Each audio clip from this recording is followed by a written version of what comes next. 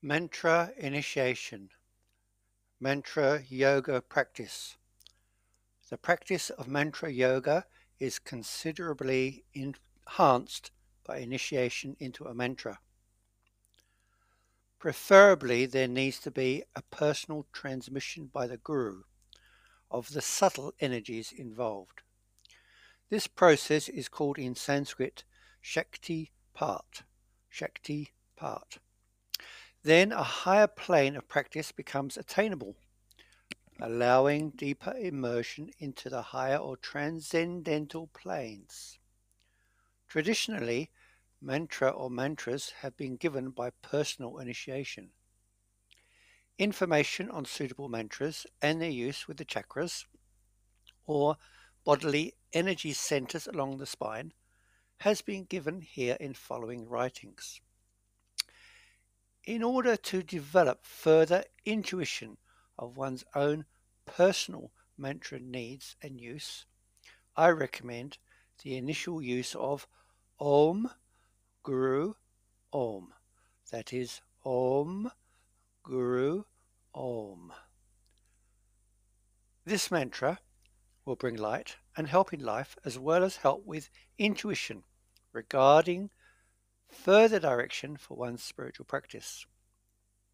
It will assist if a personal guide is not available, or if direct personal initiation is not available, so that from here you will be guided to other mantras also.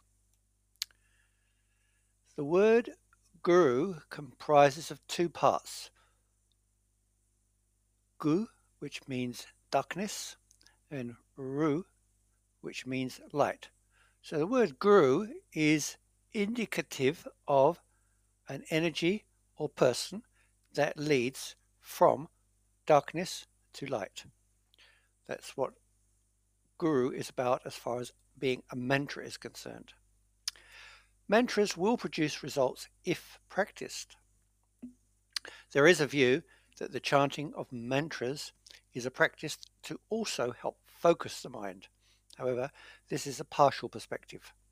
A mantra of any power exists in a totally different dimension to the mind. It is a syllable, word, and sound that relates to a particular state of consciousness that, whilst related to the mind and body, emanates from a soul or spirit source. For instance, as I have said, the word guru as a mantra is to identify on a subtle plane with the role of the guru, which is to lead from darkness to light, from ignorance to knowledge in a spiritual sense.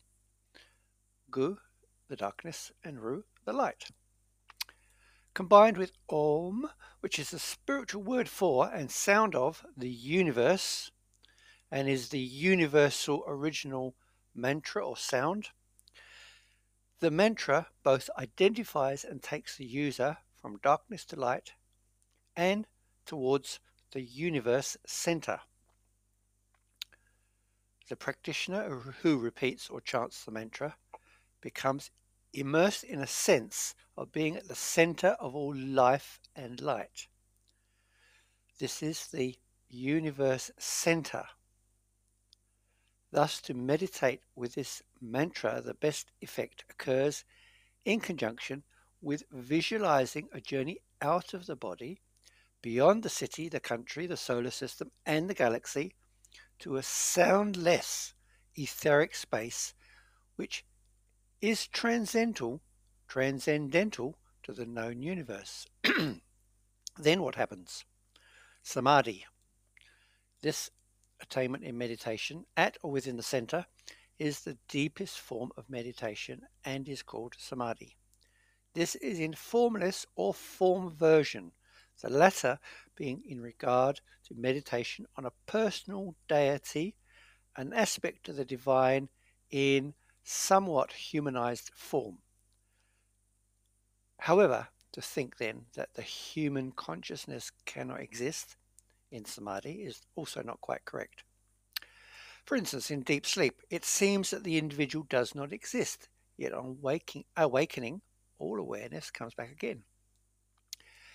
In a further development of the Samadhi state meditation, the seeker needs then to find the center within the human heart.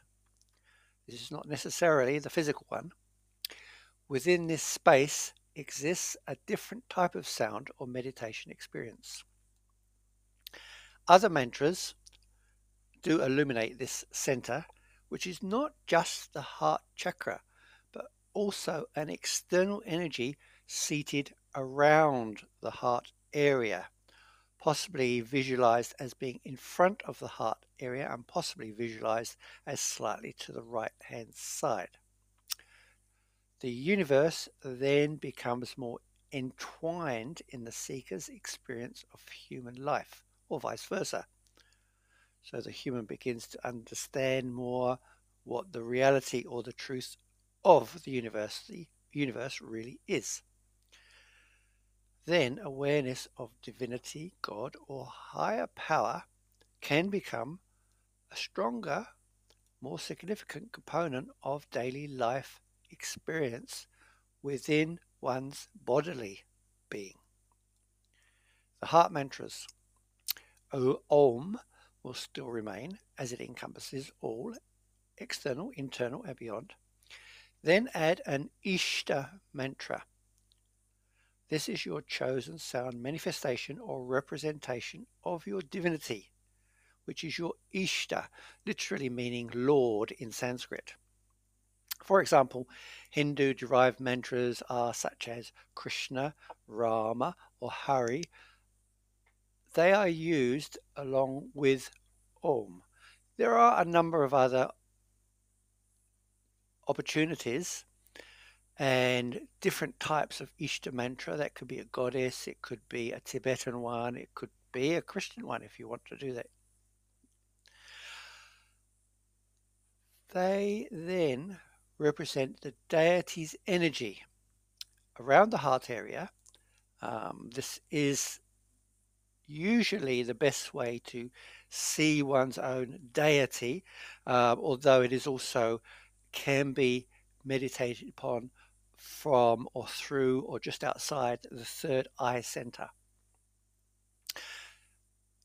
That doesn't matter too much because the deity energies lead up and down through the Kundalini, which is the energy coiled up at the base of the spine, which rises up and down through the chakras, through the spinal chakras, connected with the bodily centers, and then goes on through the crown chakra beyond the head to connect with the external cosmic consciousness.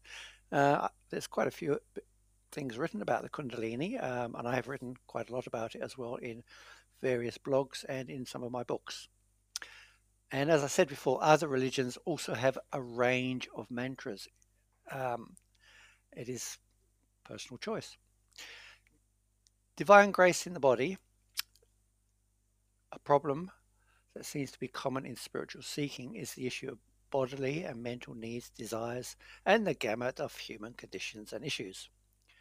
Many aspects of religion and spiritual practice have sought to somehow separate out the body and mind, either to disregard it or discipline it fiercely, which seems to lead to endless struggle.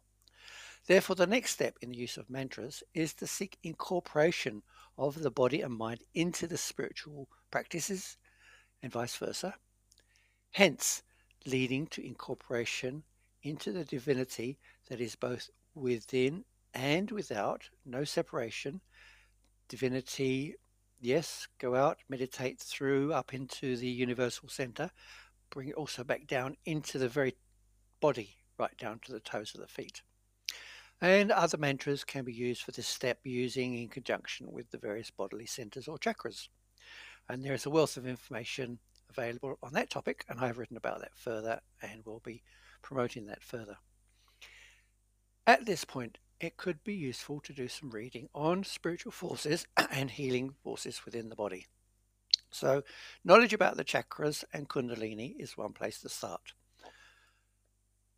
The purpose of the spiritual practice, which unites the human forces or sublimates them, is to attain a harmonious loop of the human and the divine, where the human Nature is not an obstacle and certainly not even evil.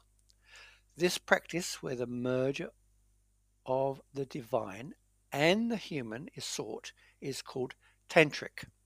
That is what Tantra is about. And read also other writings about Tantra. Tantra is simply that, working within the bodily human awareness, consciousness, as well as with the mind, as well as with the spiritual forces. Combination, holistic. So Tantric is actually quite holistic.